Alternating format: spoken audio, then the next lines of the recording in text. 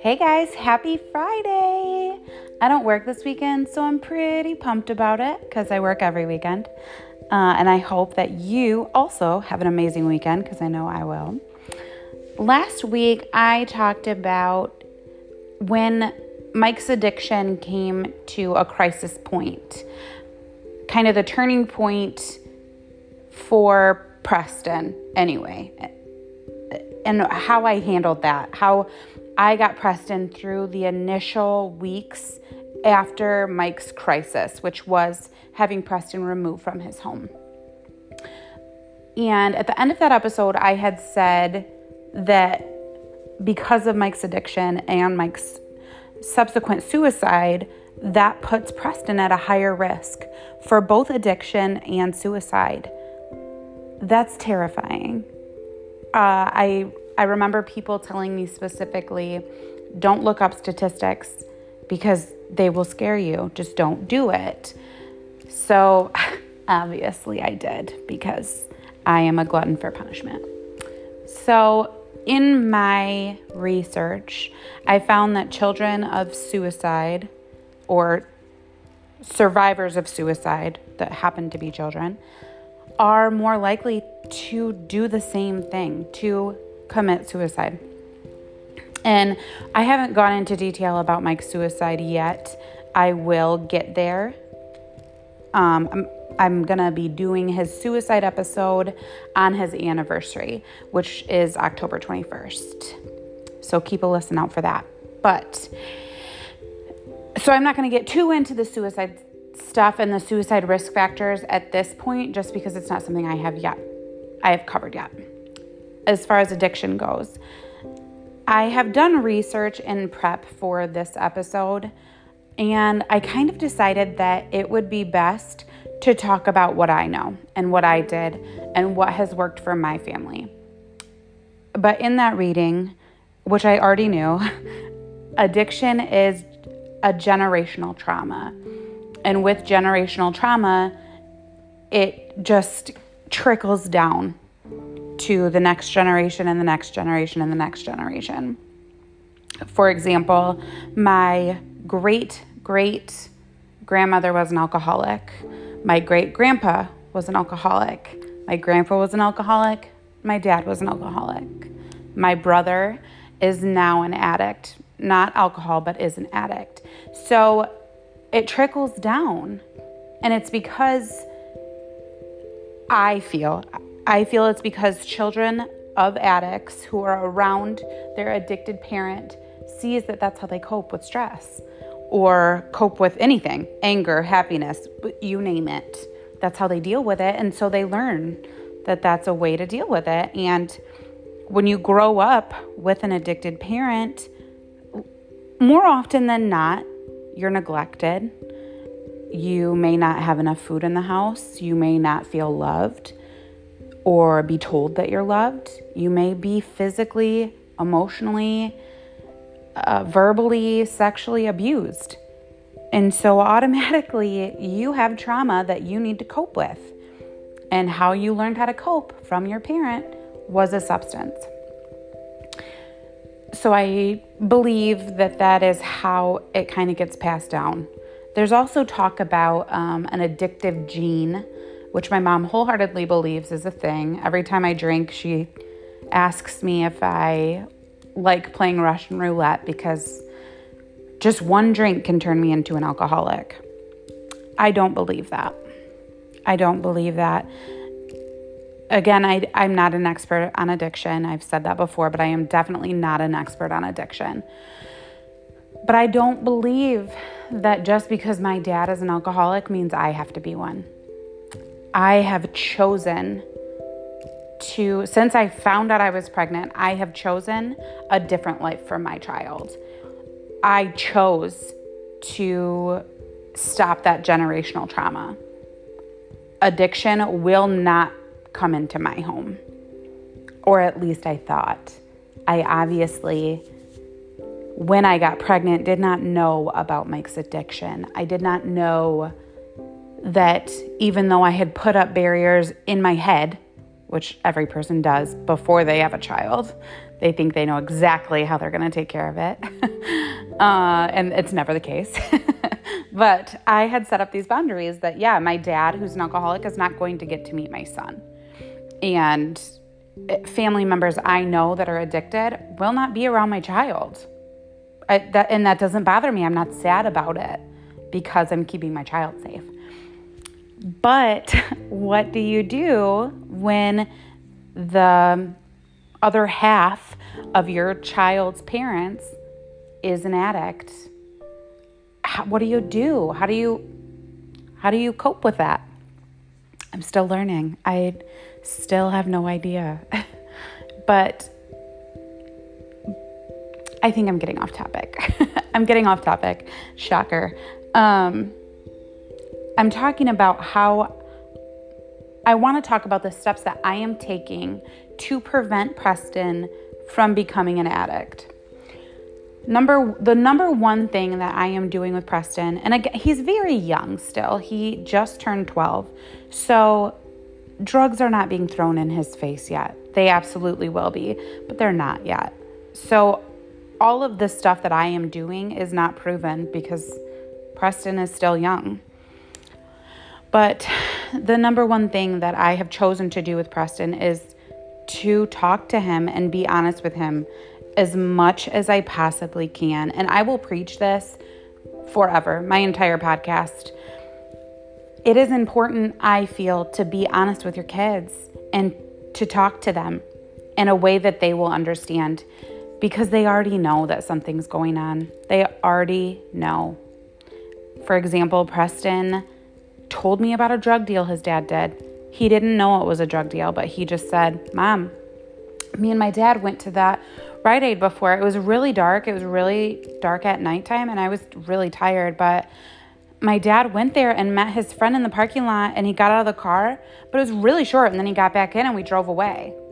Okay, why else would you be meeting in a dark-ass parking lot in the middle of the night in a sketchy part of town? You know what I mean? That's obviously a drug deal. He didn't know that at the time, though, but he knew something was going on. And he would always say to me, Mom, why is Dad so tired? Why is Dad so tired? Dad says that he is always in pain. Why is Daddy always in pain? He would say things to me as a 5-year-old. And even before that, even before he was 5. So to me and therapists that I have talked with in regards to Preston, it's kind of a consensus. Kids know more than you think they do. And so instead of Preston filling his head with ideas of what he thought was happening or putting the blame on himself or whatever things he could come up with in his tiny little brain, I decided to squash him. And I explained to him what was going on. And this really came to a head when he was, how old was he? It was in 2017. So he would have been 8. At the time, he was seeing Mike once a month, once every 6 weeks. And it was only for a couple hours at a time. But he said, I haven't seen Daddy in like 6 months. I hope that I didn't do anything to upset him. That was the first time in his life that he put the blame on himself. And that was when I knew, like, nope, we are not doing this. This is not your fault. And I sat him down right then. And I said, honey, we need to have a talk because you are not to blame. Daddy has a problem with medications that the doctor would give you. But he doesn't use them in that way. Sometimes people use medicine as a way to make them really calm and relaxed. And when you do that, sometimes you can get addicted. And then I explained what addicted was. Addicted is when all you can think about is getting those pills and nothing else really matters because that's all you can think about. You just want to be relaxed and calm. And that has nothing to do with him. And that his dad had this addiction before he was born that I just didn't know about it. But there's nothing that he could do to fix it. This is something that Daddy has to do. And then he said, well, is that why the police took me out of his house? 3 years earlier. And I told him, yes, that's part of the reason that the police took you out, because when somebody is addicted to something, it is usually not a safe environment for children. And then I told him about my dad being an alcoholic and how that was unsafe, and how it was unsafe because my dad didn't know when to not drink. And I told him about a story when my dad got into a drunk driving car accident with me and my brother.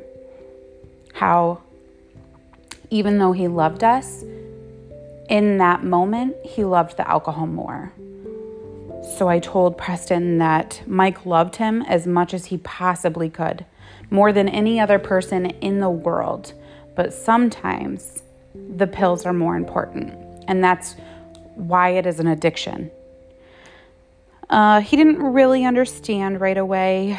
He got upset, and for him, he wanted the way to deal with his confusion maybe, or I can't think of the right word.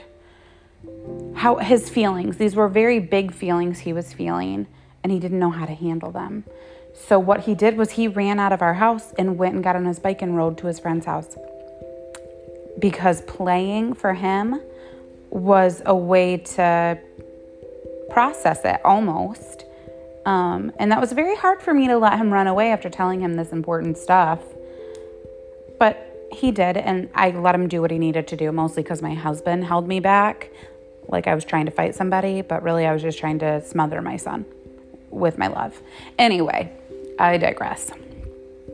So going back to my list, number 1 is talk to your kids. Explain it in a way that they will understand.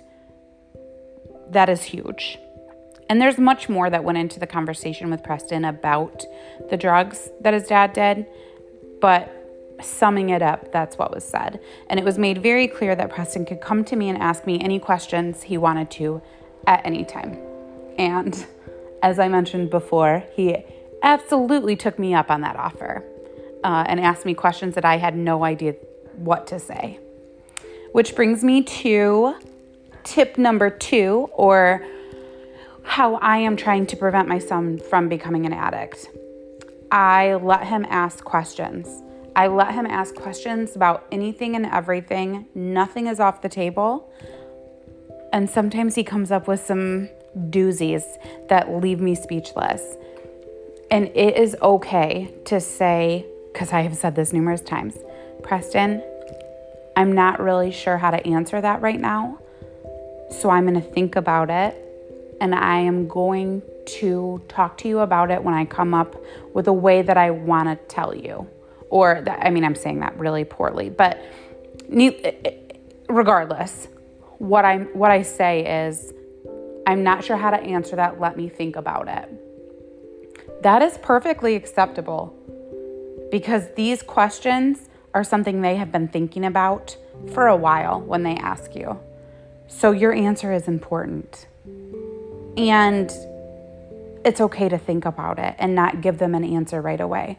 That is okay. And I recommend doing that. Because if I'm going to answer him off the seat of my pants, he will take that as Bible. You know what I mean? And it's not. So it is important to think about it and really decide how you want to respond. And how you want to respond. It's important. Another way is being very open about drugs and what they do to people, and talking about my dad and my experience as a child.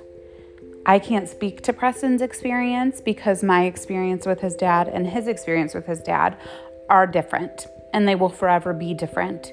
And he doesn't need to know how my relationship was with his dad. He doesn't need to know that. He just needs to know that how he's feeling and his relationship with his dad is okay. Because there is no right way to handle addiction. Especially when you're a child and it's your parent. There is no right way. But I explained to him how I went through a phase where I wrote my dad letters almost every day, and I never heard back. I talked to him about how I used to pray for my dad every day. And then he asked me, were you ever mad at your dad? Oh, my sweet baby, was I ever mad at my dad? Most of my life has spent being angry at my dad.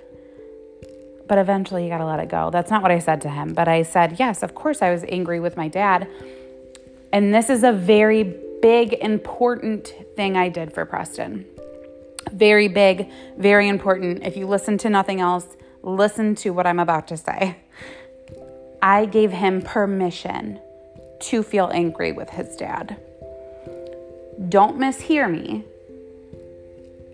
I did not sway his mind to be angry with his dad. I did not tell him he should be angry with his dad. I told him it was okay to be angry with his dad. I gave him permission because what he was showing me is that he was confused about his feelings. He loved his dad, but he also felt angry at him.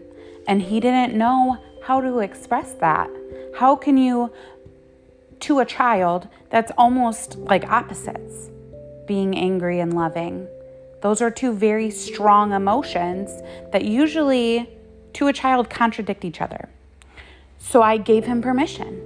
I said, honey, you can absolutely love your dad. You should love your dad. That's your dad. Just like I love you, sometimes I'm angry at you. And sometimes I don't want to be around you. That does not mean that I don't love you. I forever love you. But sometimes I don't like you. And that is okay. That is normal. That is healthy. So if you're feeling feelings of anger towards your dad, that is okay. That does not mean that you don't love him. It means you don't like his decisions. And that's okay. That's okay. And it's even okay if you feel like you need to say that to him. That is okay. However you are feeling is okay. It was a big deal to give him permission because, again, these are feelings that they don't understand how to process. They're feelings that adults don't know how to process, honestly. So I think giving Preston the power to feel his feelings and to feel comfortable asking questions and to know that I would tell him the truth as much as I could, I think those are key in helping to stop this generational trend of addiction. I asked him what I should tell parents whose child is dealing with the same thing he did. And that I'm struggling with how to put this where it sounds right. So he knows I'm doing this podcast. He knows I got his permission to do this podcast. But I asked him, what advice would you give to parents helping their kid through their parent being addicted, essentially? And the first thing he told me was talk to your kids and tell them about the addiction as soon as you think they're ready to know it. That was the number one thing he said to me. And he said it instantly. He didn't even have to think about it. Talk to your kids. That's what he said. Another one he said, which I fail at to this day, is when you talk to your kids about the addiction or suicide in our situation, don't have emotions. Because when I was talking to him about his dad's addiction for the first time, I cried. And when I talked to him about the suicide, I cried. And to this day, talking to him about his dad and his dad's decisions, sometimes I cry. He told me that that's not helpful because there were some times when he didn't feel sad, but he saw me crying, so he felt like he should be sad even though he wasn't. And that was confusing for him. My 12-year-old said this to me, you guys. Are you kidding me? So his number 2 advice is when you're talking to your kids, tell them facts, don't give emotion, because they may not be feeling the emotion that you are. and it needs to feel safe for them and okay for them to feel whatever emotions they're feeling without any input from an adult. That is so powerful to me and something that I have not thought about. We can break this generational addiction, generational trauma. We can break it. It's hard work though, but it's worth it. It is so worth it. I hope that you guys got something out of this. I understand that there was a lot of digression because I'm not good at planning. I'm not good at taking notes. I've been given advice to take notes, but I will get so caught up in reading what I wrote that it won't be genuine. So maybe eventually I'll get better at this and can do notes, but for now I can't. So I apologize that it's a hot mess, but I promise you that in the hot mess, there is some good information. And I hope that you're able to sniff it out. Anyway, I hope you guys have a great week, and I will talk to you again next Friday.